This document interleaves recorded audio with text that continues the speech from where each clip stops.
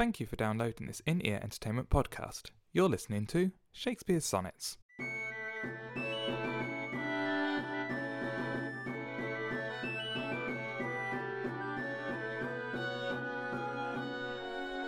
Sonnet 32.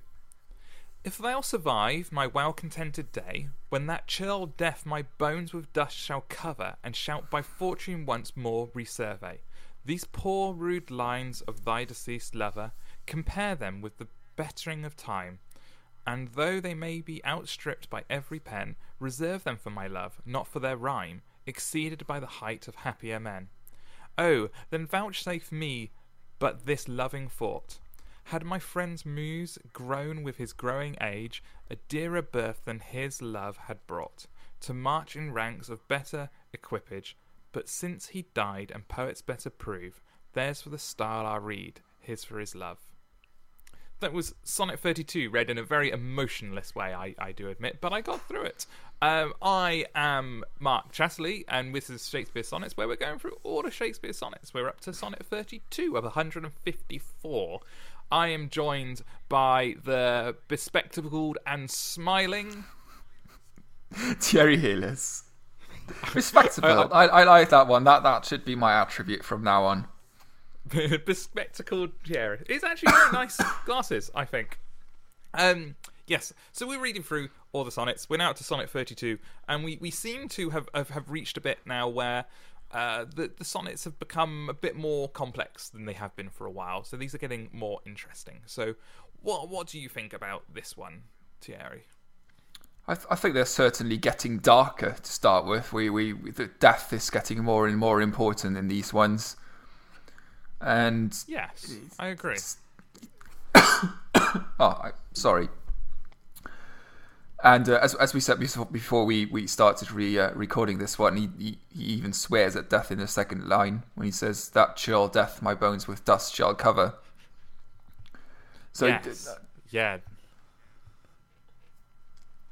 And I think I might be wrong, but I read this one a bit as he's contemplating what will happen if he dies before the fair youth, which is obviously a possibility because, as we said in Sonnet 30, he's getting quite old, and well, he didn't know it, but he's gonna die about less than 10 years from this, 7 years after this, and his and the fair youth at the time is we're not talking our current culture's idea of a young lover, which would be 16, 17, 18. We're talking Shakespearean young lover, which is probably 12, 13, maybe 14.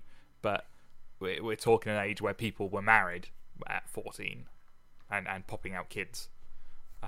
So yeah, this is a young. So that in terms of, I'm going to step aside all of the kind of issues of appropriateness of that relationship and just focus on the age gap. There's a large age gap going on. So even though at the time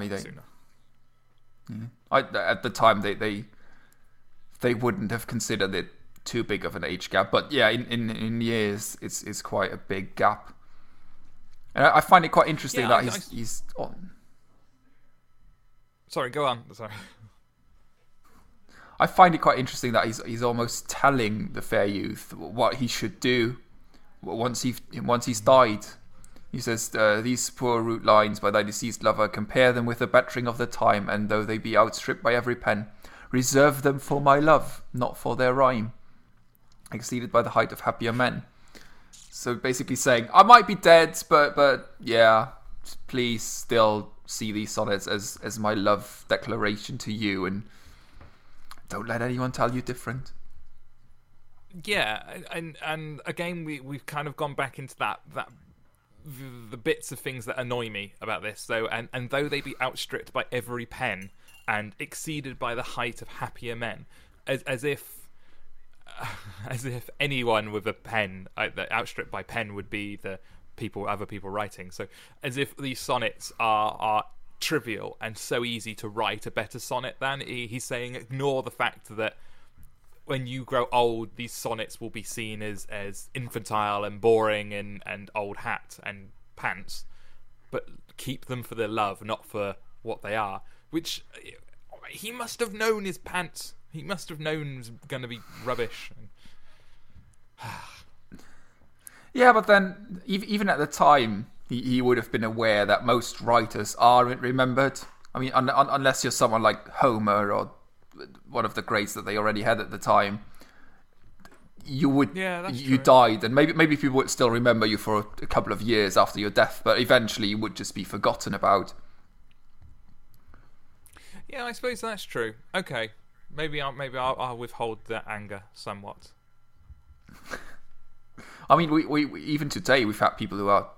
We had that discussion before. People who are very, very popular, and you can just know that 20 years from now, no one's gonna care. No one is going to read Dan Brown 100 years from now. It's just not even as successful as he was when he wrote it. Yeah, and that thought keeps me going. That no one will know who he is in 100 years. That keeps me going every day. It can only be a happy future when no one knows Dan Brown.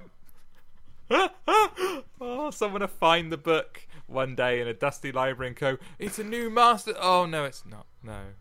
Oh well. Or maybe that's what will happen. They will rediscover Dan Brown in 2120. Don't say such horrid things.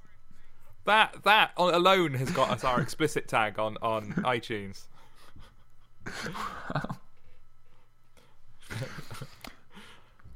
Stop giggling. Sorry, go. Talk about the Sonic. Go, talk. I quite like I had to look it up, to be honest, but I quite like the word vouchsafe in line, 2, 4, 6, 8, 9. Yeah. Oh, then vouchsafe me this, but this loving thought, which apparently is a term that appears in the Bible quite often. Okay. Well, what's the which again gives this... it just basically means grant me. Okay. Vouchsafe me, grant me.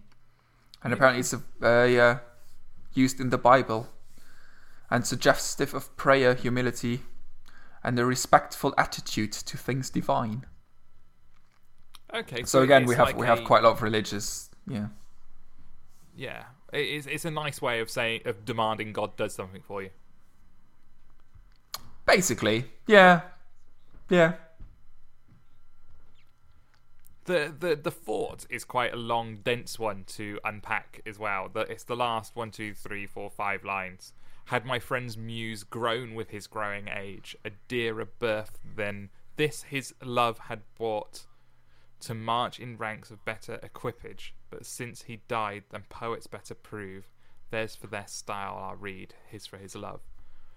So it's kind of Shakespeare saying, had my friend's muse, which I'm guessing is the young lover, because the young lover is the muse, is the reason these poets are being written. Yeah. Grown at the same point, he's saying things would be better. Things would be much better. But since he died, since Shakespeare died, and the poets better prove, theirs for their style I'll read.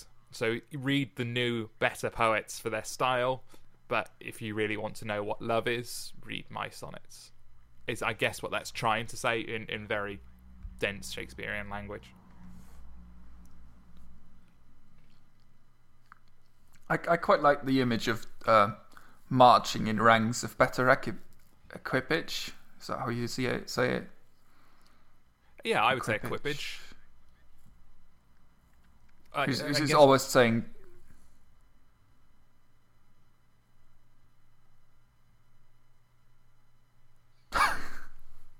I think that might have been a very slight dropout of our connection there between things, because I don't know what happened there. Sorry, podcast listeners. That was just dead air. Dead air. You downloaded nothing for those 4 seconds. I'm sorry. But carry on, Terry. You were talking about ranks of better equipage, and then it all went flunky. I kind of like that. I mean, we've had religion, and then he's almost going into military sort of terminology. That's the word, terminology. Yes. And just basically once Shakespeare's dead, the muse will almost be grow in character and maybe grow in beauty. I don't know, and be deserving of better company. Oh, I like that idea. So you're almost saying that the young love doesn't deserve Shakespeare's love at this point. Well, I'm more saying that now he deserves it, but once Shakespeare's dead, maybe in the years to come, as the muse sort of grows older, he might deserve even more. Yes, that makes sense. Yeah. So he can only become even more perfect as time goes on. Yeah. You are perfect now, but over time you will get even more perfect. You will turn into a god. That's sending English scholars out there by going, no, perfect is an absolute. You can't be you can't be more perfect. He will than be someone perfecter. Else. Yeah, he'll be perfecter than everyone else. That's what Shakespeare's saying here. But obviously, being Shakespeare, didn't want to use a word like perfecter, and chose a 14-line sonnet as a way of saying it. I quite like this one. I like the if thou survive my well-contented day. I like that idea because we're now. Shakespeare's saying he's enjoying life, it seems to be rare in these sonnets. If thou survive my well-contented day, which is an odd line after we've had sonnet after sonnet after sonnet of going, fortune has not looked favourably on me, the stars have meant my life is pants, and all these other things that Shakespeare said, and now he's saying he's had a well-contented day, and day in this sense being, I think, his life rather than a day. So I quite like, this is like jolly Shakespeare, and then he starts talking about death. So Shakespeare can only be jolly when he's talking about his own death, it seems. That's my reading of these. Although, saying that, if he says, my well-contented day, when that shall death my bones with dust shall cover. So I'm wondering if my well-contented day is actually the day of his death. Ooh. And I guess, well-contented meaning full up, as in my life is now full? I'm content when I've eaten, I'm full. So maybe you've lived your life and now the day has come to pass on. Yeah. So in terms of you've had your fill of life, whether you think you have or not, you're well contented with life. Oh, that's just ruined my happy Shakespeare image. Damn you. But it it goes with the second line though, because I'm not quite sure how you would read it as happy life and then go on to the second line where he describes the way he dies. I was seeing it as if you survive my well-contented day. So if you survive my happy life, oh yeah, okay. Pants. My reading's rubbish. I was wrong. You win. Fine. You win. Yes. 1 point to Thierry. More misery. All of the sadness. We need Shakespeare must be sad. He can't be happy. And then it goes into the lines I don't like because Shakespeare's moaning about being pants at things when he wasn't. And then you got vouchsafe, and yeah, I mean this poem's nice. I quite like it. It's dense. I think it's quite dense. It's more dense than we've had before, but in terms of it's a nice poem. I think basically saying, I've written these things for you. I'm going to be dead. You're not. But I've written these things for you, and even though there'll be better stuff out there and people who say they love you and people who give you poems, read their poems for the art of it, but read my poems for the love. I like that idea. That is a very nice image indeed. Yeah, I like that image. It's good. Shakespeare done well there. I don't really have anything more to say about that sonnet. I think we've said everything that we can say about this one. Oh, do you have more?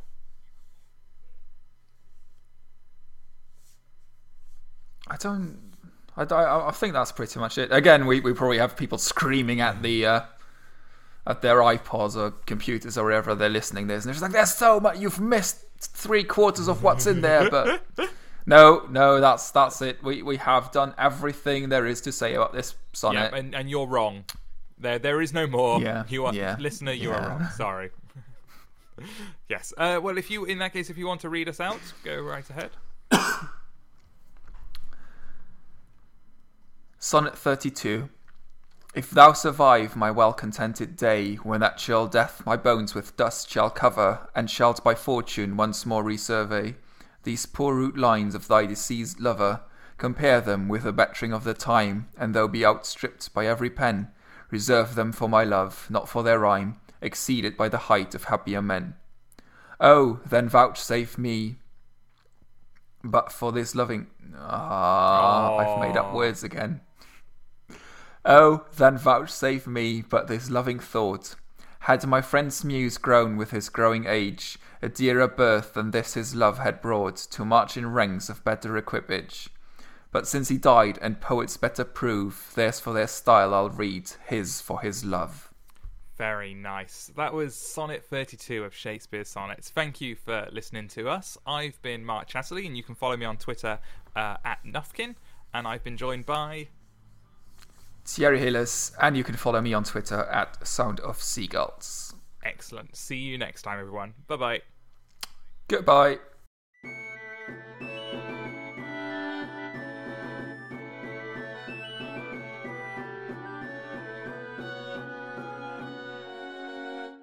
You've been listening to Shakespeare Sonnets with Mark Chatterley and Thierry Hillis. This has been an In-Ear Entertainment podcast. To listen to other podcasts or find out more about In-Ear Entertainment, go to www.inearentertainment.com.